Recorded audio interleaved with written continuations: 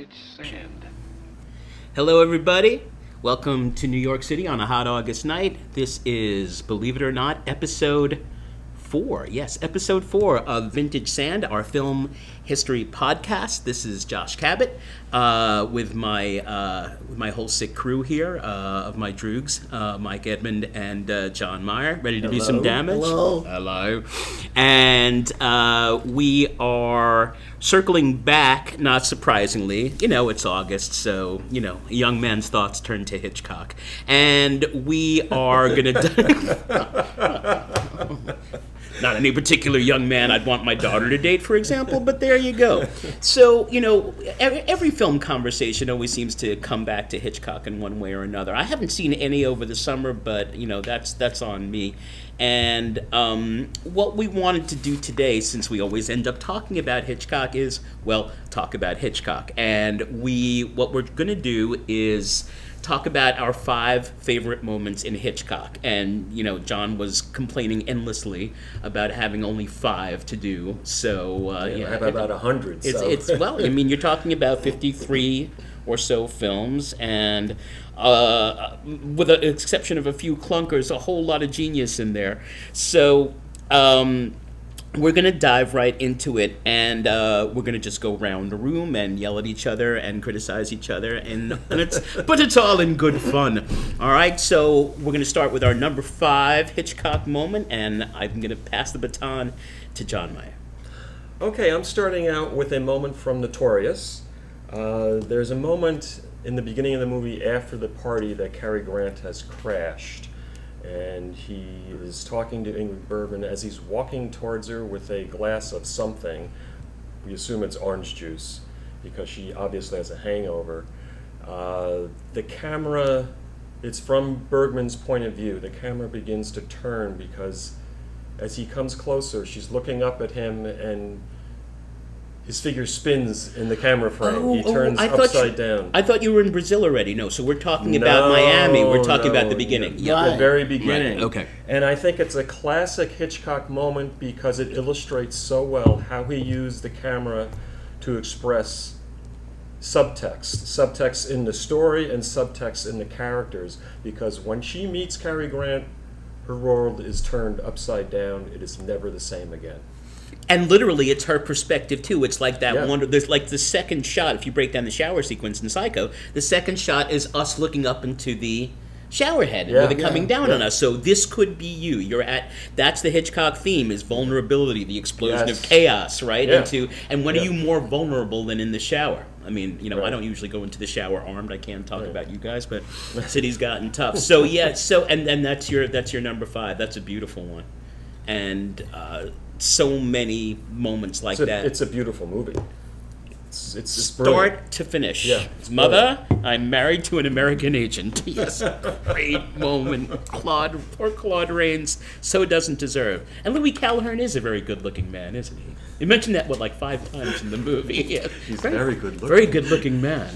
All right. So, Notorious, from which, by the way, as you will all recall, we get our title, Vintage Sand. That's from that moment where the bottle of wine in the cellar breaks, and it turns out to be uranium ore instead of wine, and Cary Grant's reaction, as you hear at the beginning, is Vintage Sand. Michael Edmond, your number 5. Okay, my number 5, and I'm doing something a little different than you guys. I'm concentrating on the wit of Alfred Hitchcock, and these are not necessarily my favorite moments, but for me, these are the funniest moments. These are the moments that just put a big, fat smile on my face. That works. Bring it. And my number 5 is the one film of the 5 that's not maybe one of my favorites. It's and not what I would call at all one of his more comedic movies. It's actually a fairly grim movie. It's Frenzy.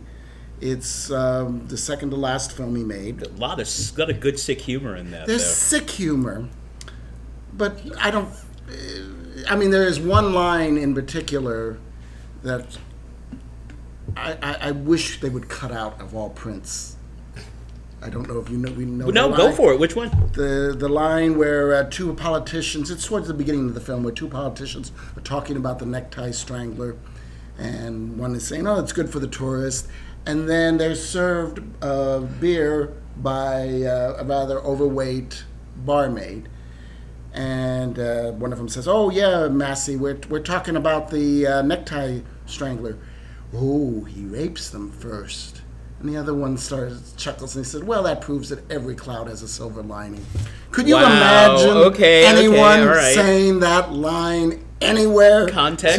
There's a reason why Frenzy is not a big favorite of mine. Yeah, well, I mean, you know, for me, it's the saliva dripping off her tongue when he strangles her. It's and the intense club, like, okay, you know, can we go back to the old production code, please? Yeah, and this is the one time where he takes advantage of the new rating system. Yeah. It is a far better film than either Torn Curtain or Topaz. Oh, good Lord, or Family Plot, I would say. Well, yeah. His last 4 films, it is his best. I love the breadsticks. The moment, you know, right after Barry Foster is breaking the fingers to get the tie pin, and then Alec McCowan and Vivian Merchant, she's serving him breadsticks. Well, that's what I'm going to talk about. Oh no! Yes. Oh, I stepped on it. Oh, bad me. I am talking about the part of Frenzy that I absolutely love, and that is basically the 2 scenes. And there's a little intro scene where Vivian Merchant, as the wife of Inspector Oxford, is gone to this gourmet cooking school and is making the most atrocious meals possible. But the funny thing is that we first learn about it at the New Scotland Yard, where Alec McGowan is eating a regular English breakfast, which for my taste looks just as bad as everything else. It's just eggs and sausages all over the place, but he's complaining about his wife and his sergeant, played by a wonderful actor named Michael Bates. He was Field Marshal Montgomery in Patton, and he was also in A Clockwork Orange. He was the lead guard. A wonderful actor. He died at 57. Did a little research on that. And anyway, and he says, "Well, I'm a Quaker Oats man myself." And then we see, about 30 minutes later, we see him at home with his wife, and they're basically recapping the plot, which we don't need because it's not that complicated of a plot. But the camera is on the horrible food, and the way poor Alec McGowan is trying to hide the fact that he can't stand any of this, and Vivian Merchant, who only made 8 films, she was such a wonderful actress, damn, is just blithering away, cooking away, and they show close-ups of them and then close-ups of the horrible food. And my favorite line in these 2 scenes are towards the end when the sergeant comes, and the first scene is they think that what's his name, John Finch, did it, and in the second scene they know that he didn't do it. As I said, it's not that complicated of a script, but the sergeant comes in and he's all excited, and she's making a margarita for him, which is apparently undrinkable. And he's really excited. The sergeant is talking about it, and he goes, "And then," and he puts his finger up. And Alec McGowan just looks at him. He says, "What are you waiting for, drum roll?" And to me, those 2 scenes make the film.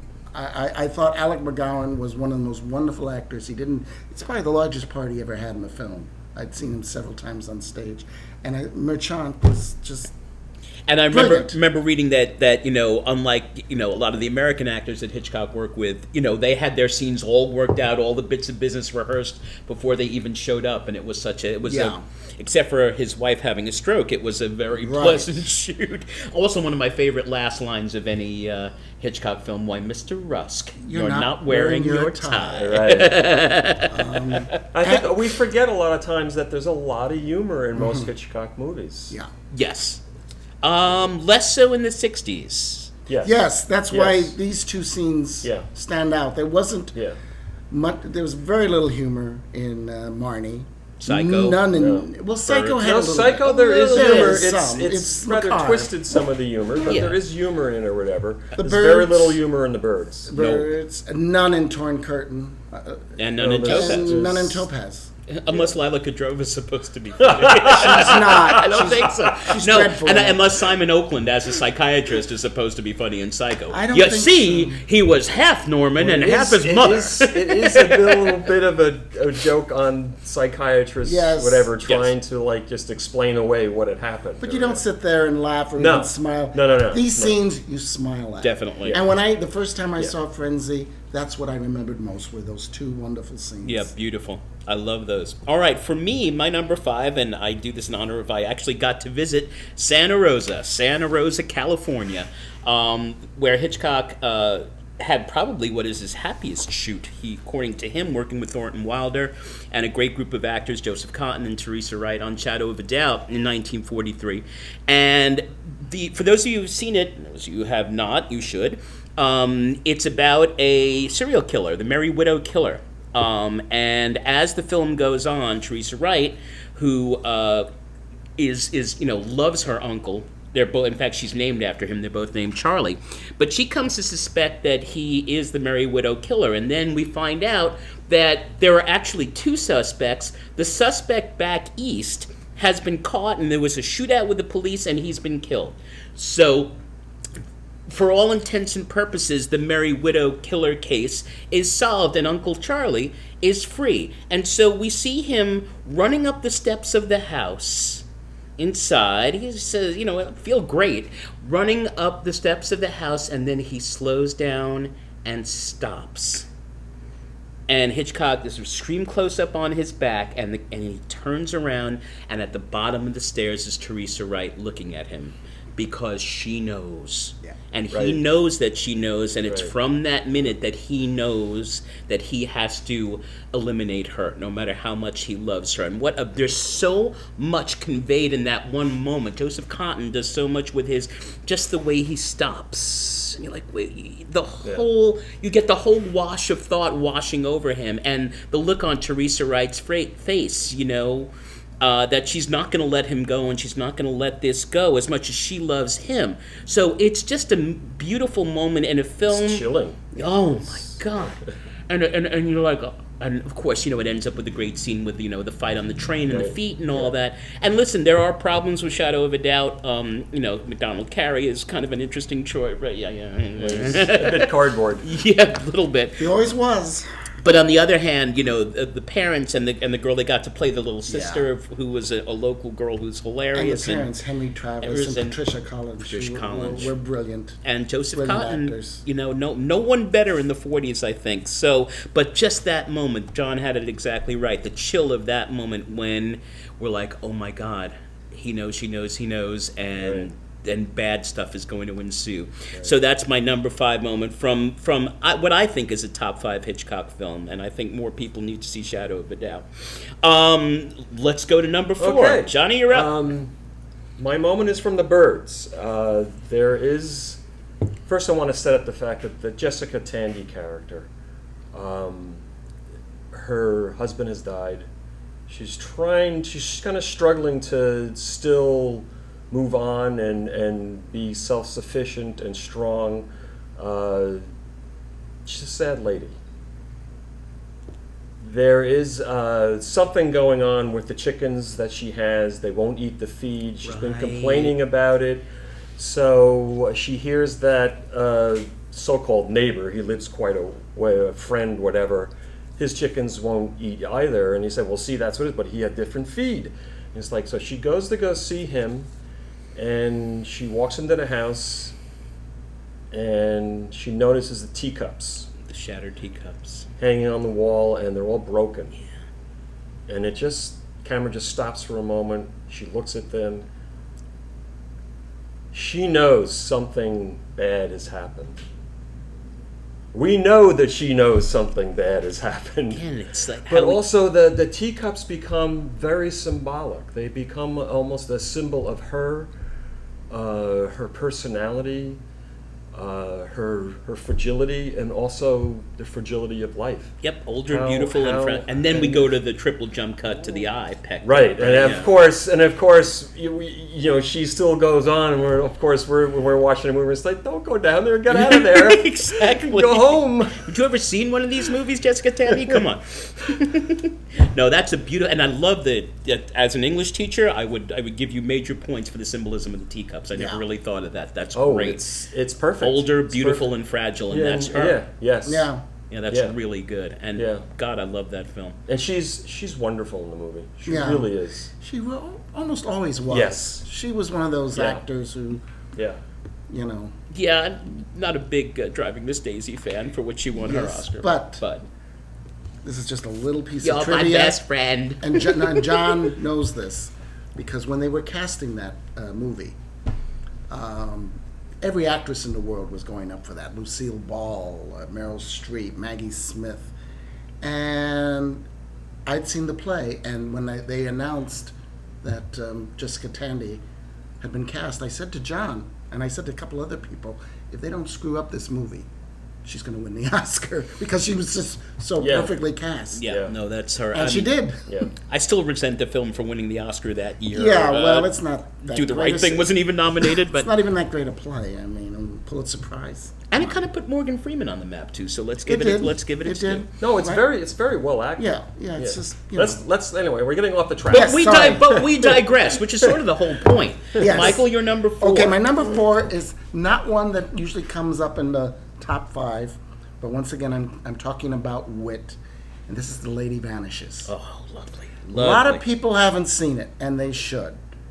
It is the film, I believe, that got Hitchcock to this country. Yeah, between that and maybe 39 Steps. 39 Steps was like 3-4 years earlier, Yeah. and he was still working in England. It is the only film that Alfred Hitchcock, according to my research, won an actual film award for. He won the New York Film Critics Award for Best Director. And I think it's the best movie ever made on a train. No argument Yeah, from me. it's very, very witty, and it will take too long to explain what happens, but basically a governess has disappeared, and a woman who she had talked to is trying to tell the other passengers that this woman has disappeared, and nobody except the lead, Michael Redgrave, believes her. And then she's found, and it's in a mythical country. I don't think that Bandrika. Bandrika. Yes. So I always assumed it was some East European. Yeah, thing. some Balkan state. Yeah. Yeah. And so Paul Lucas, who pretends to be this nice guy, is really the head kidnapper. And they, at one point, they cut off the train so that only half the train is moving, including the dining car. So there's like 6 people in the dining car, including these 2 guys who are cricket fanatics, and they are so funny. I took down their names: Naughton Wayne and Basil Radbourne, Chorders and Caldecott. who later did other films in Yes, those same in those characters, characters. including Night Train to Munich. And which I did not know this. I mean, because I hadn't seen any of their other films, but they are very, very funny. Anyway, other things happen. A nun, who's not really a nun, who was involved in the kidnapping, when she realizes that the Miss Foy, the lady, Dame May Whitty, is going to be killed, she goes over to the other side. And so there's a person who comes onto the train that has stopped, and says, I'm sorry, this has all been a terrible mistake. If you all come off the train, I will go to your embassy and everything will be all right. And the nun motions to Michael Redgrave, don't believe him. And so Redgrave says, oh, could you take a look at this lady? And the nun is on the floor. Guy turns, and he says, oh yeah, and this is the key to the line. I went to Oxford, you know. So the guy bends down, and Michael Redgrave picks up a chair and knocks him out. And one of the guys, either Charter, says, why on earth did you do that for? And Redgrave says, I went to Cambridge.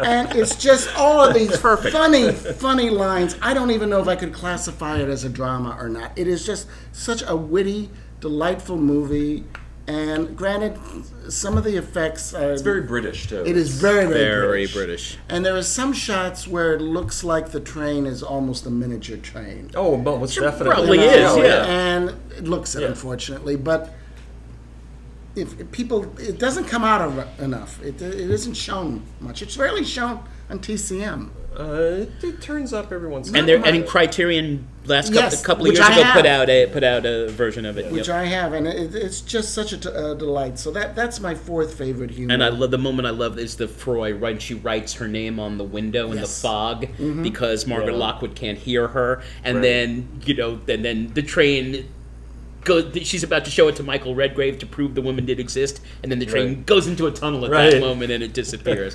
One of my other favorite lines was when they start shooting, and the two cricket fanatics realize something is wrong, and he goes, there might be something to this. One doesn't go tying up nuns, No, and at the end, of course, the joke on the joke is at the end. Yes. The test match canceled. It was right? canceled. Exactly. So they were so worried about getting the cricket Yeah. results. That is just a lovely film, It's- start to finish. Right.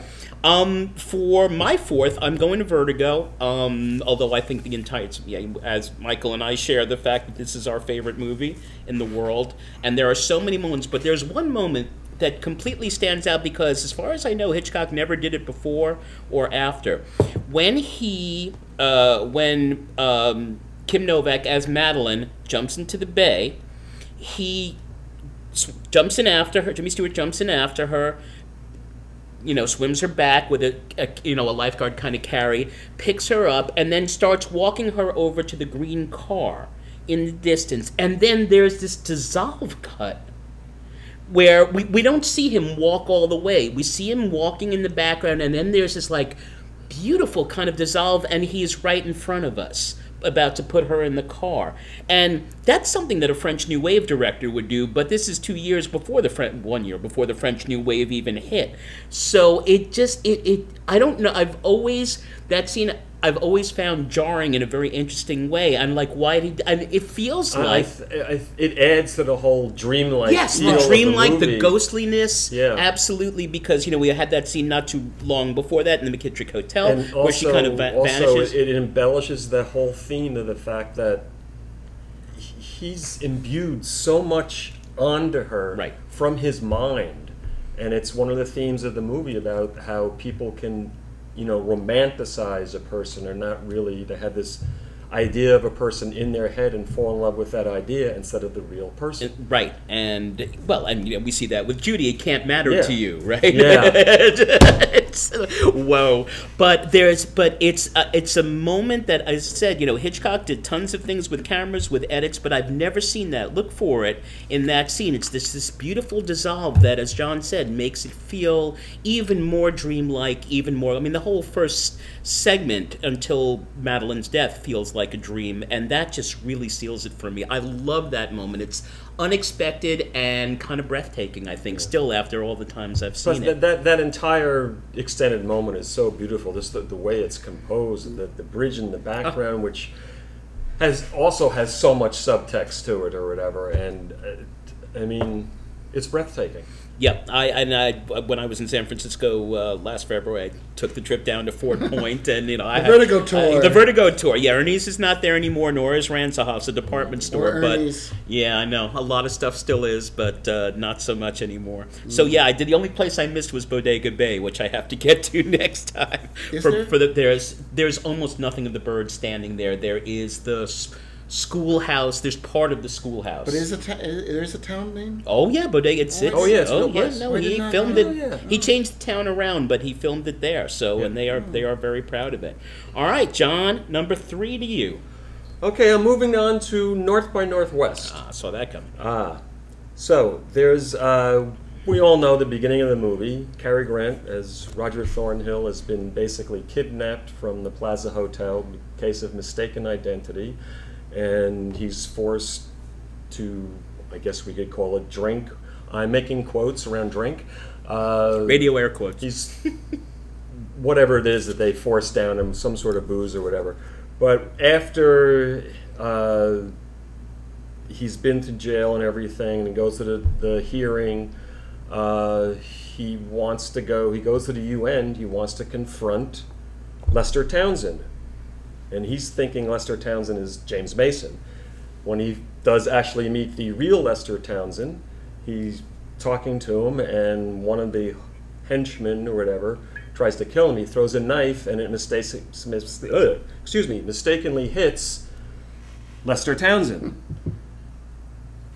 It's horrible, but at the same time, I remember when I saw this for the first time in the theater, the entire audience started laughing because it's just so unbelievable. Because then Cary Grant pulls a knife out. Yes, right. He pulls a knife out. A bystander takes a picture of We him. see it on the cover of the paper the next day. He drops the knife and then runs out, and it's so typical of Hitchcock, that whole inversion of this very dark, horrible moment, but somehow injects humor into it. And North by North especially has this double-edged sword to it. It's constantly revolving, because there'll be a moment that's very witty and funny, but then you think, well, wait a minute, that's not funny. Right, and there's real danger here. Yes. Yeah, Yeah. absolutely. Yeah. No, that's there's so many good. That's a film. See, and that's why I don't love it quite as much as you guys do, because for me, it's much more a film about really amazing set pieces. You know, most obviously the crop duster and Mount Rushmore, but I mean, and it doesn't really hold together. Although Cary Grant and especially Eva Marie Saint are amazing. I think it does, but also you bring up something that Hitchcock did sometimes. He does it in North by Northwest, where he made a movie within a movie. So especially with the crop dusting scene. He does it in Rear Window, with a part that takes place at night when James Stewart's trying to stay awake all night and watch what's going on, and he falls asleep, and the Raymond Burr character is traveling back and forth in the rainstorm with a suitcase. If you don't know it already or whatever, he's probably moving body parts, and it's just a beautiful, beautiful piece of filmmaking, that part. He does it in Notorious, the part from the famous shot from the top of the stairs that zooms down to the key all the way to the end, to the cellar scene, through the party and everything, and afterwards until Claude Rains catches them kissing. It's a movie within itself. And if I were to tell anybody who'd never seen Cary Grant, and believe me, I've met a few. I've acted with a young lady once who thought Cary Grant was a woman. Yeah. And she wasn't that much younger than me. Oh, dear Lord.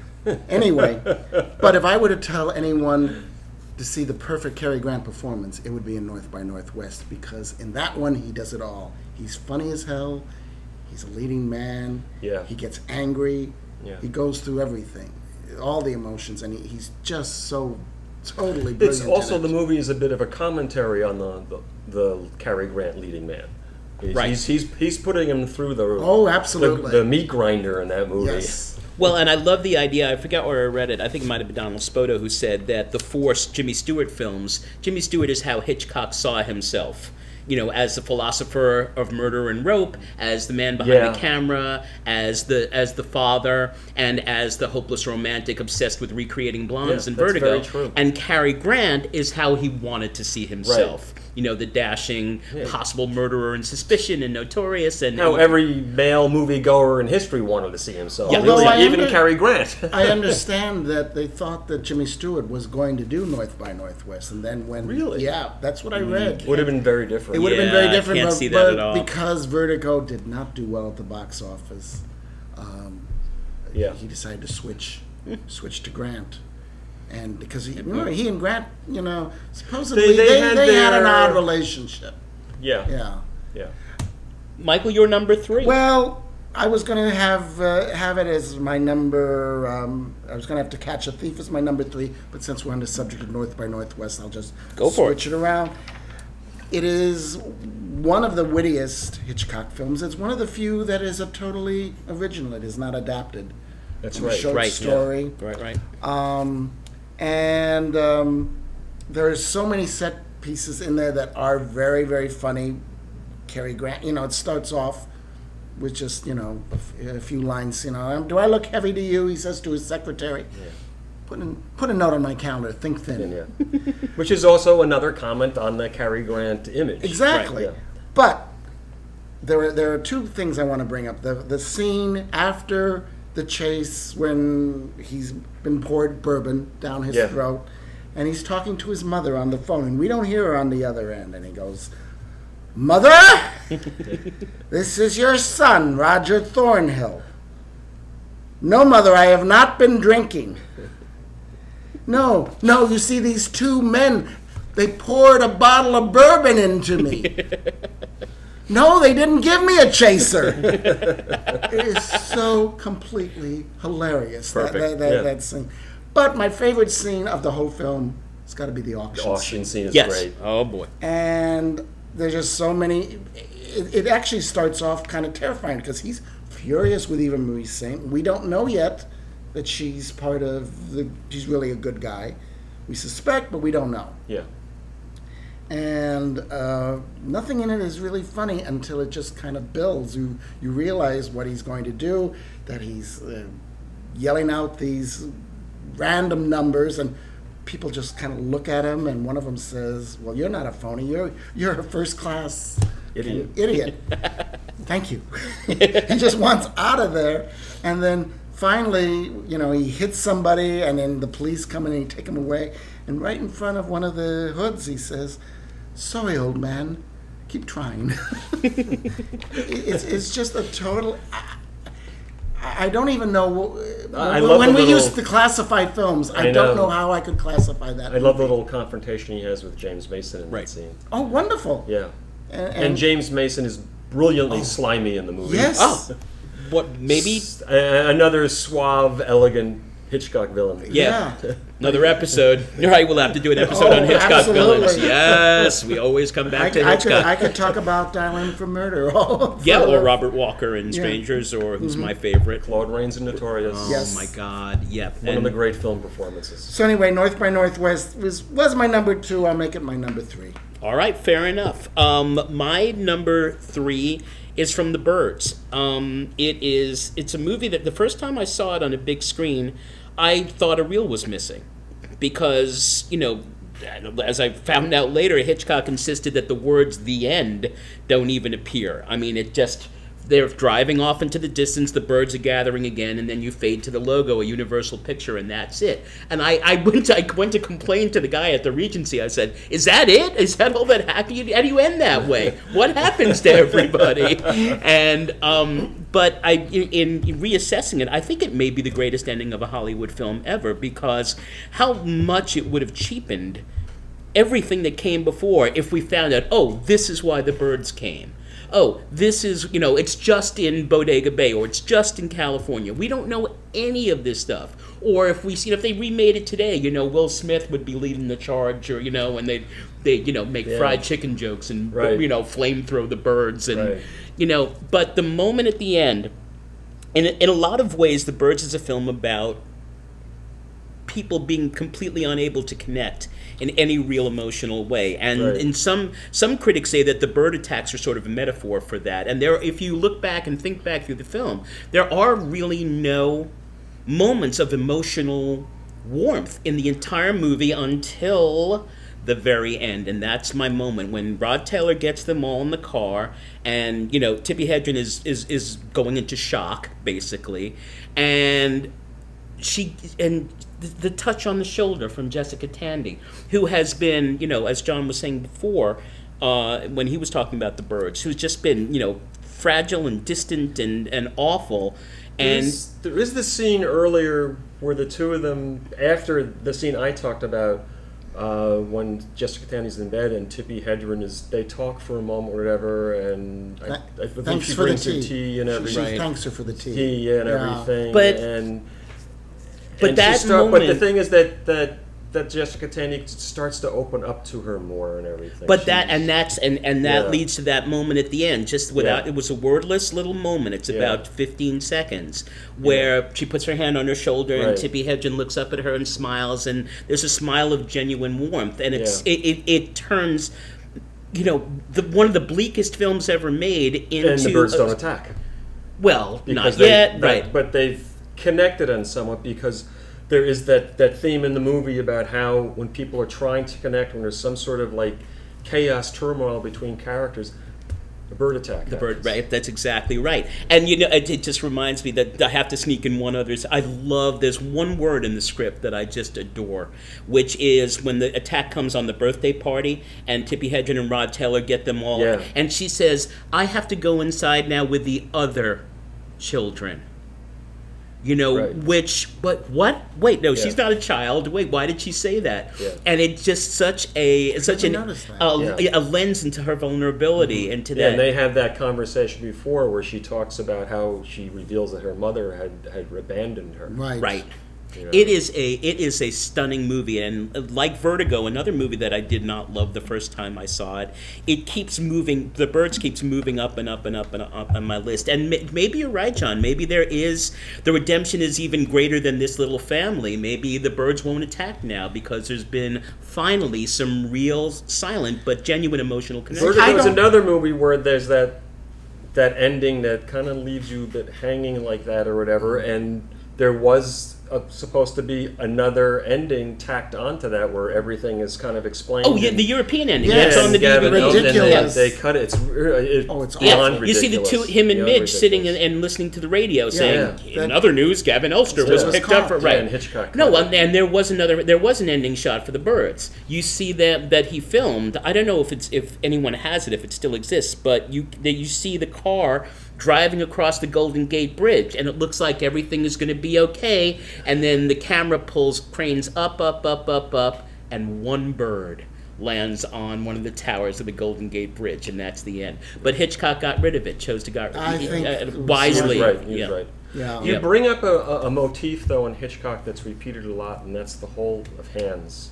Yes. It happens a lot in Hitchcock where you see he'll have close-ups of a hand touching another person or hands joining together. We see it in almost all of Hitchcock movies.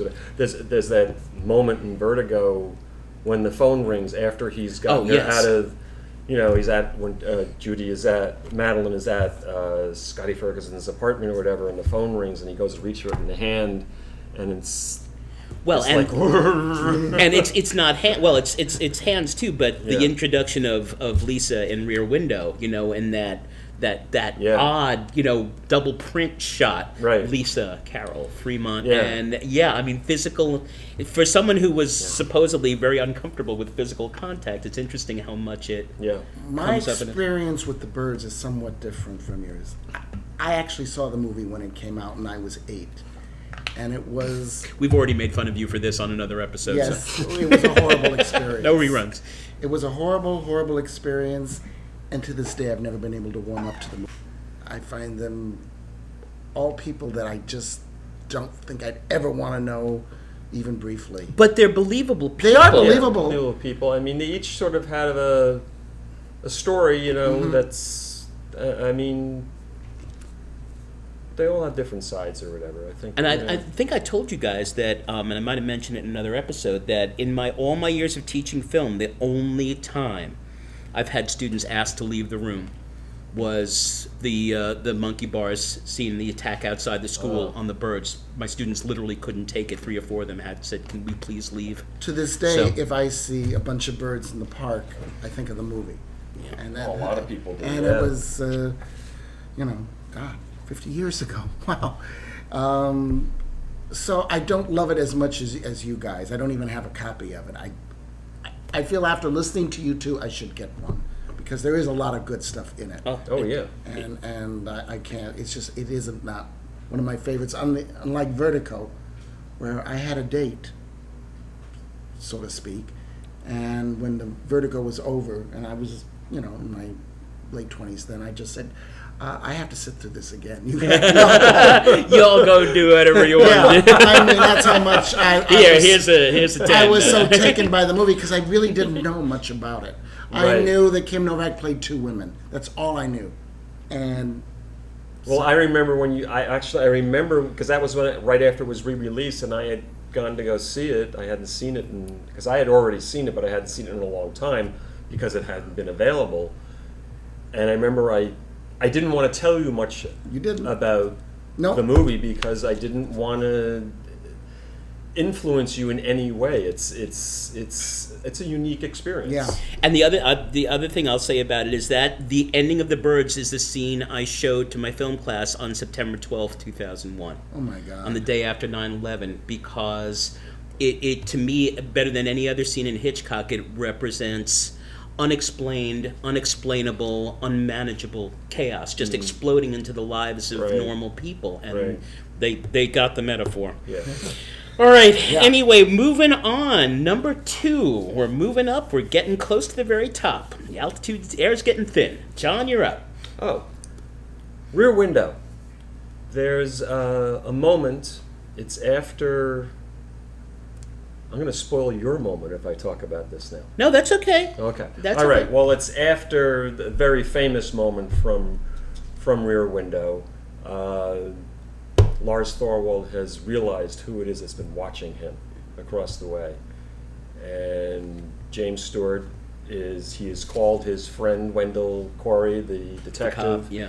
And the phone rings again afterwards. He picks up the phone and starts talking again, thinking he's speaking to Wendell Corey, and there's no Like, sound at hello? the other end. Hello? And he realizes it's Lars Thorwald, and he hangs up. And of course, it's one of the first moments in the movie. Actually, we're truly terrified. Yes.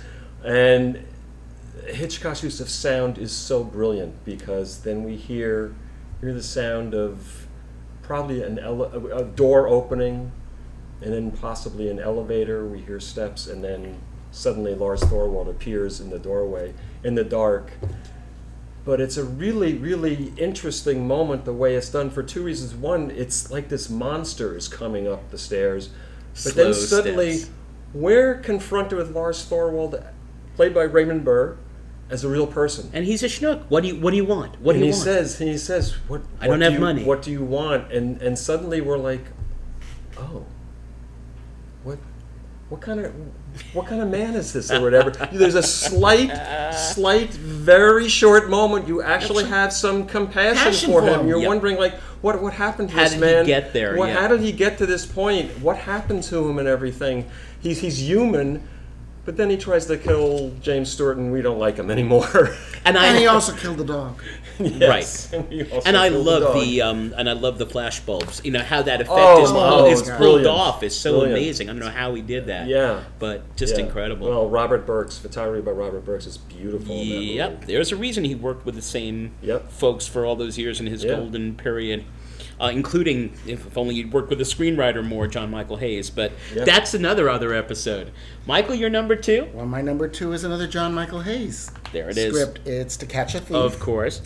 And which also won the Academy Award for Robert Burks for cinematography. Deservedly so, Yep. my goodness. This I would not call To Catch a Thief a thriller. I wouldn't call it suspense. I think it's as close to a rom-com. It's as a Hitchcock. confection, yeah. Yeah, I was it's- going to say, it's a great French pastry. It is, but it is so totally enjoyable in every way. Yeah. It's funny. I got more laughs out of that movie, which I watched on YouTube. Thank you, John.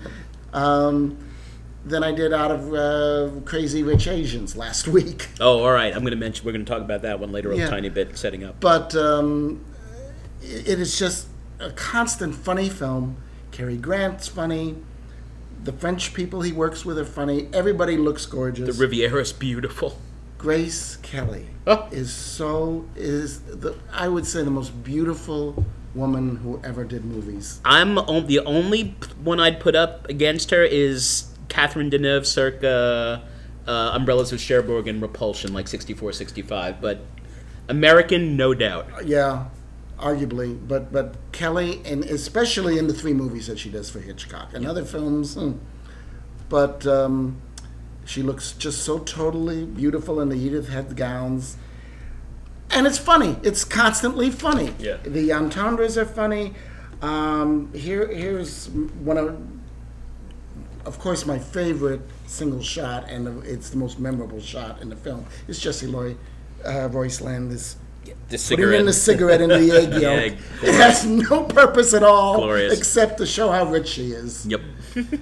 And then my my favorite moment, my favorite line is when Francine Grace Kelly accuses Roby of stealing her mother's jewels. Mother doesn't believe it. Francine calls the police. Police enter Mrs. Stevens' room, and she plays totally dumb, like she's never seen him before. And who is he? Meanwhile, he's on the roof, and the background score changes for just a moment when we hear Francine saying off camera, "Mother, the book you're reading is upside down." and that's just the kind of movie it is. And I guess I often wonder how it was, since it came out the year I was born, how it was promoted, how it was... I think it did well, I didn't guess it? it did well. I don't... It was Grant's how it first was movie in promoted? 3 years, supposedly. I don't know. We were talking about use of hands in Hitchcock or whatever, and there's a great moment again in To Catch a Thief. It's after the funeral he goes to, and he's going back to I guess his car or whatever, but Grace Kelly is waiting for him in her car, and there's a little exchange between them, and she suddenly reveals to him that she's in love with him, and he kind of looks at her like startled, like, oh, I thought this was sort of a game, kind of, and she grabs his hand or whatever. Yes. And he looks at his hand and looks at hers, just sort of startled, and it's a beautiful moment. Yeah. There are moments, even though I guess it's sort of a comedy, the movie, really but there are moments where again he does that thing where he kind of keeps putting that double-edged sword, because the funeral scene is not funny. It's not funny, but unlike North by Northwest, you're never really, no characters in jeopardy. Right, no one's in trouble. No. No one. It's just too light. As you say, a confection. I just remembered, do you prefer the thigh or the breast? that's my favorite moment To Catch a Thief. I'm still pondering that question, Grace Kelly, wherever you are. My second is from a film that I think is a very mixed bag of a film, but I think it just illustrates Hitchcock's brilliance, instinctive brilliance as a filmmaker, and it's from The Man Who Knew Too Much, the 1956 remake with James Stewart and Doris Day. And it's from one of Hitchcock's greatest set pieces, which is the assassination sequence at Albert Hall that comes near the end. And Doris Day has been warned that if she tries in any way to stop the assassination, they're going to kill her little boy who they've kidnapped. And she's managed to escape, and she's in the Albert Hall, and she sees the victim, and she sees the killer who she's met before, and the killer comes up to her memory and says, I forget the actor, he's a wonderful actor, "You have a very nice boy, madam. Yeah. His safety depends on you tonight." And It's like dangerously slimy. right, and then it's Bernard Herrmann himself conducting a piece called the Stormcloud Cantata, and we know that the killer has been trained to fire his shot at this climactic moment of the cymbals crash. And the piece builds and builds and builds and builds to that. But about 2/3 of the way through the scene, Jimmy Stewart has escaped from them, and he comes in too, and he sees her standing there not knowing what to do, rushes in, and any other director in the world would have cut to their conversation and put the music in the background. Right. And Hitchcock doesn't. He keeps it as a silent scene. We see them talking to each other. It's like a dumb show almost. And you see her pointing to the killer's box. We see her pointing to the victim's box. And it's so brilliant because you realize that the whole point of the scene is the music, is that piece building and building and building. Right, We see the music. We see right. it's the one, that's the joke. It's the Yeah. one note the cymbal player has. Right. And then we see him sitting there, and we see him all the rest, 98 million bars of rest, and then the one note. And it's building and building and building. And then we see Jimmy Stewart run upstairs. And then, of course, what happens.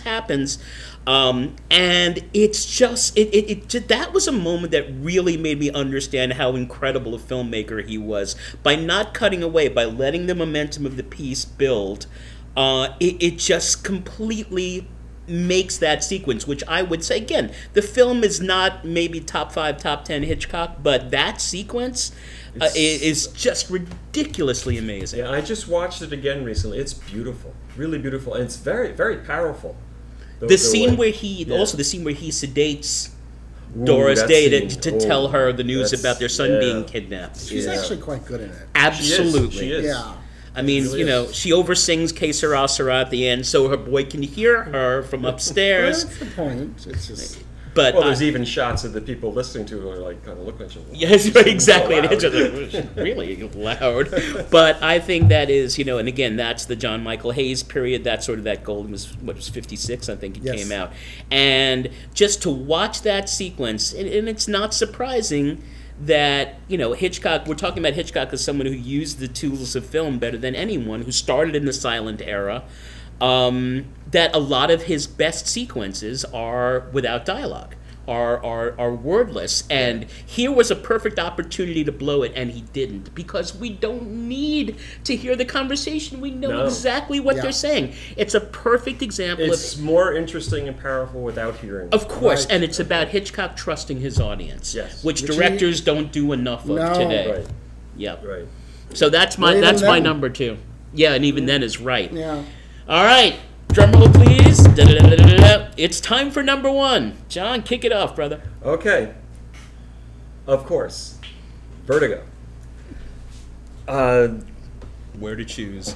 The moment I'm going to be talking about is first let me set it up, because we're already pretty far into the movie, and I think everybody has the same experience with Vertigo. Is that, first of all, that amazing opening with just the credits and everything, and then on the rooftop, the movie just slowly keeps sucking you in, and you get deeper and deeper and deeper into that movie. You become so involved, and there's a constant push-pull, circular motion in the movie that you just The spinning, the dizziness, spinning. You yeah. just can't escape it and everything. It's on so many different levels.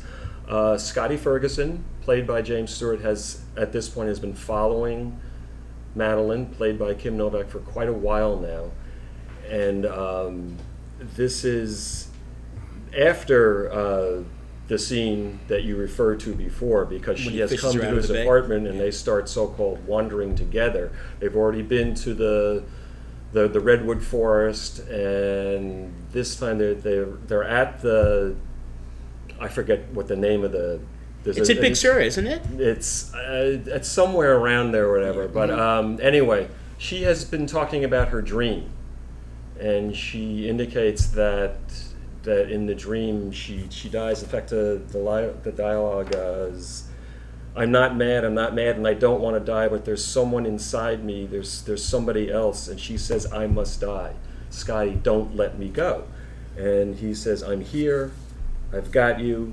And she says, I'm so afraid, and you won't let it happen. And he says, don't leave me, stay with me. And he says, all the time. And it's the first time that they kiss. And the wave. And the wave in the background with her crashes at the exact moment and everything. It's so beautifully composed.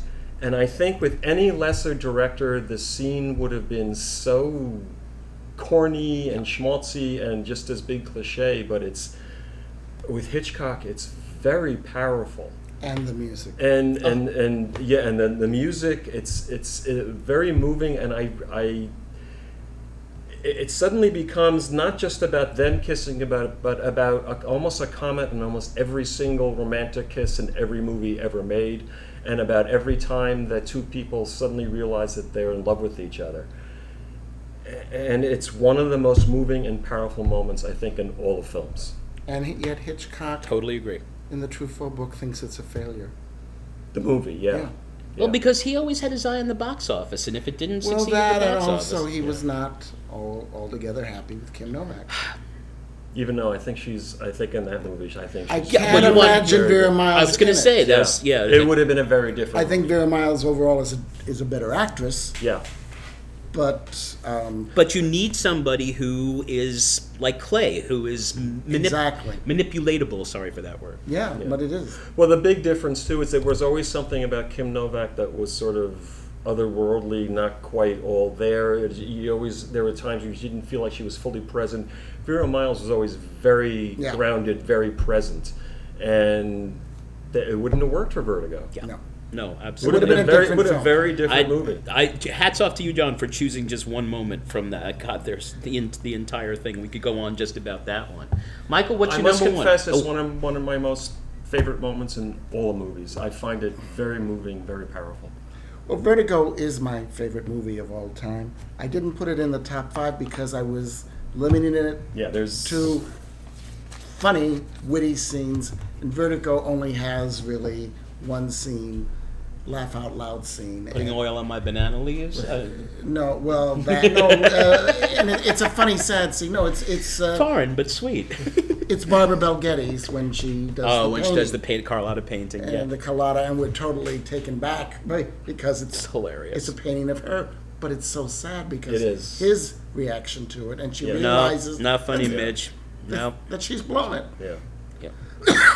And she calls herself Marjorie for the only time in the movie, right? Plus, it brings up something that's really interesting that we talked about before. Is that when we're following, Scotty Ferguson, we really do care about him. We want him to be happy, but as he gets pulled closer and closer into this spiral of falling in love with Manon, that we have very conflicted feelings about it because we want him to be happy.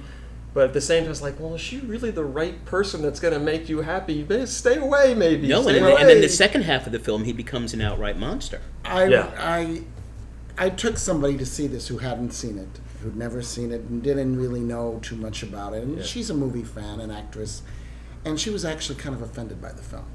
She did not think it was anything great. She couldn't understand why I thought it was great. But whatever. I can understand why people might not like Vertigo. My number one witty scene, and scenes throughout, is Rear Window. My feeling is, if you don't like Rear Window, you don't have a pulse. Not to serious. get judgy, audience. No, not to I will get get judgy on that. If you don't like that movie, because I saw it on television at 9 years old, after I swore I would never see another Hitchcock movie after The Birds. Yeah. But Yeah, I've never met anyone that doesn't like how Rear Window. can you not? It is such a totally great setup. It's a fantastically witty script. Everybody in it is great. Once again, Grace Kelly, totally beautiful. Yeah. And my favorite line in the film, and there's so many of them, but I always wait for this one. It's after James Stewart. Why can't I remember the character? Jeffries. Jeffries. L.B. Jeffries. L.B. After L.B. has written that fake note, or that note to Thorwald, To get him out of the apartment. what have you done with her? Yeah. Yeah. And then Grace Kelly goes across the courtyard and slips him the note. And she comes back and she's really excited. Stewart looks at her with true love. The first time we really see love coming out of his face for her. And she delivers the note to Thorwell, and she asks, well, what was his reaction when he read the note? And off camera, Stella, the great Thelma Ritter, Thelma Ritter. one of the great character actresses of all times, replies, well, it's not the kind of expression that would get him a quick loan at the bank.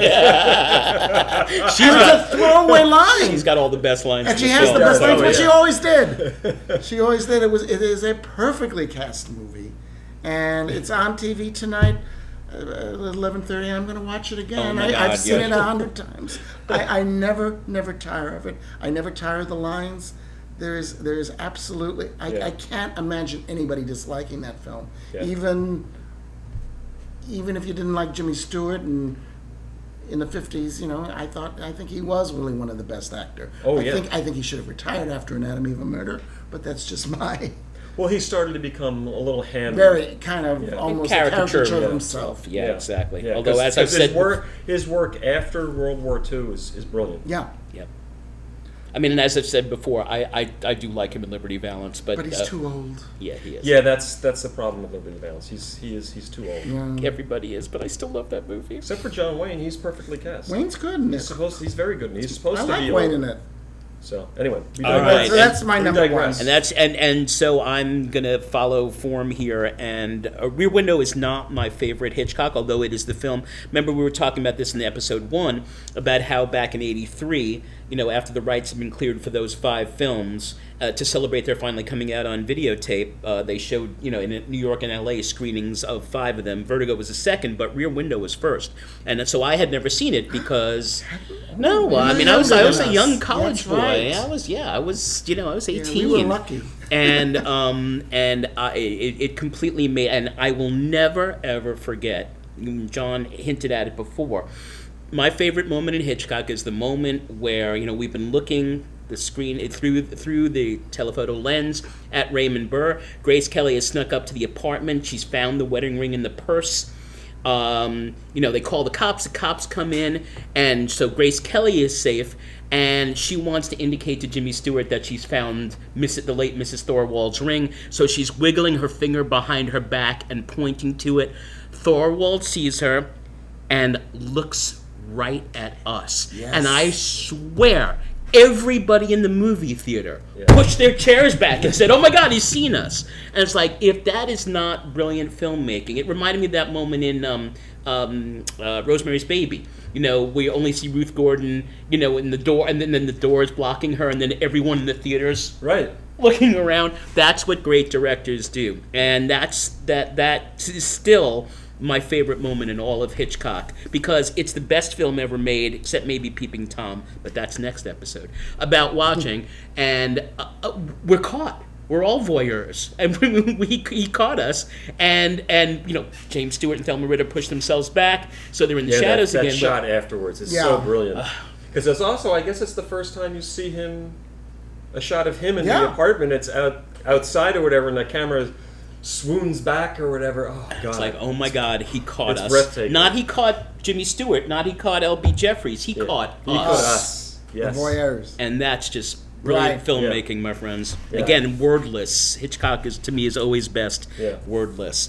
So that's it. That is our top 5 Hitchcock moments. We covered, a lot of the same films, but we spread it out a little bit, and there's so much more to say. I still have 6 through 100. I know, exactly. We'll come. I've got other moments too. We got to do Hitchcock villains. That's another good one. We can I'd totally love do to that. Totally do that. So I'm going to end by sort of leading on to what's our next episode. It occurred to me that this summer has been a shockingly good year so far for movies. There have been, usually a year, by the time you get to the end of August when we're recording this, last year, for example, there was Get Out, which was clearly head and shoulders above just about everything else. And also, I like Baby Driver. I thought Baby Driver was a great little genre film. Did not. I thought it was like Asphalt Jungle on speed. Have you seen it yet? I liked it. I saw it. I kind of liked it. I liked it. I mean, liked it. Jamie Foxx and John Hamm and Kevin Spacey in those little roles. I did like it. But anyway, this year we were thinking that you've got Black Panther, which is, for my money, the only superhero film besides Dark Knight that is worthy of consideration beyond its genre. It's just a great film. Deborah Granick's my film crush, Deborah Granick, who did Winter's Bone. Have you guys seen Leave No Trace? No, I'd like to. I've not seen it. Yeah, and it's not around anymore. Brilliant. I love it. Don't miss it. Yeah. Sorry to Bother You, which was completely out of nowhere and unexpected.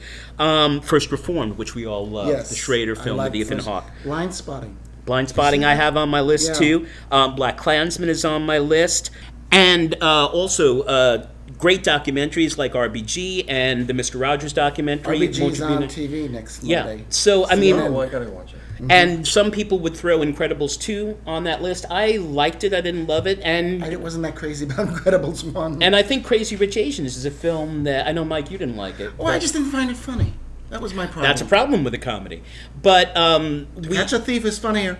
2018, oh yeah, well, low bar. 2008, I haven't seen Crazy Rich Asians yet, so I can't say. But my point is that 2018 may, in retrospect, be one of Hollywood's great years. And it's always traditionally thought that Hollywood's greatest year, its annus mirabilis, is 1939. In our next episode, we are going to completely argue with that, and each of us is going to pick a year that we feel is the greatest year in the history of global cinema, and that's fairly key. So stick around for September's episode. We always thank you for listening, and we welcome your feedback. Vintage Sand is, as ever, a 5 9s and a 4 production, produced by the... Someday we'll explain that. No, we won't. Not never. You'll have to kill me first. I smile every time he says that. The insidest of inside jokes. Produced by Melissa Ariel Cabot, the fabulous. We want to thank Mama Sue and the late Alexa for the space. We miss you, Alexa. And we will see you next time as we talk about the great years of film.